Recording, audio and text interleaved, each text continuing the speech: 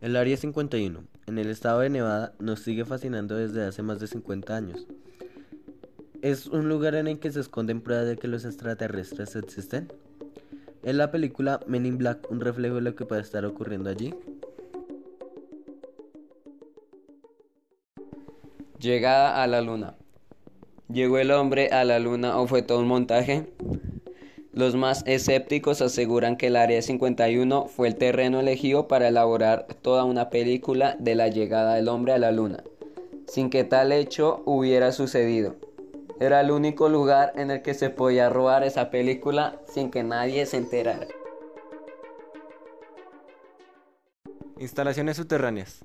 Las teorías aseguran que hay instalaciones subterráneas en las que se conviven personas extraterrestres y que incluso hay una línea de ferrocarril transcontinental.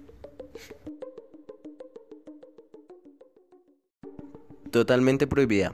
Hay carteles que prohíben el paso, está cerrada al espacio aéreo, protegida por sensores de movimiento, radares, helicópteros y militares armados.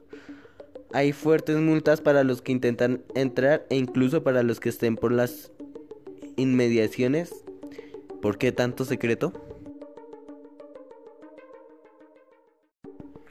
Primera misión. No. Su primera misión no fue establecer contactos con ovnis. Era un lugar en el que se realizaban pruebas con el avión espía U-2, que se utilizó para espiar en la Unión Soviética. Fue derribado por esta en el año 1960.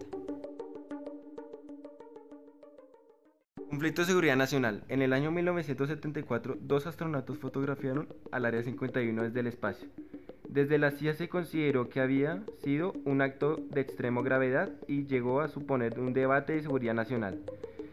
Tal era el miedo a que la Unión Soviética se enterara de algo de lo que hacía Estados Unidos.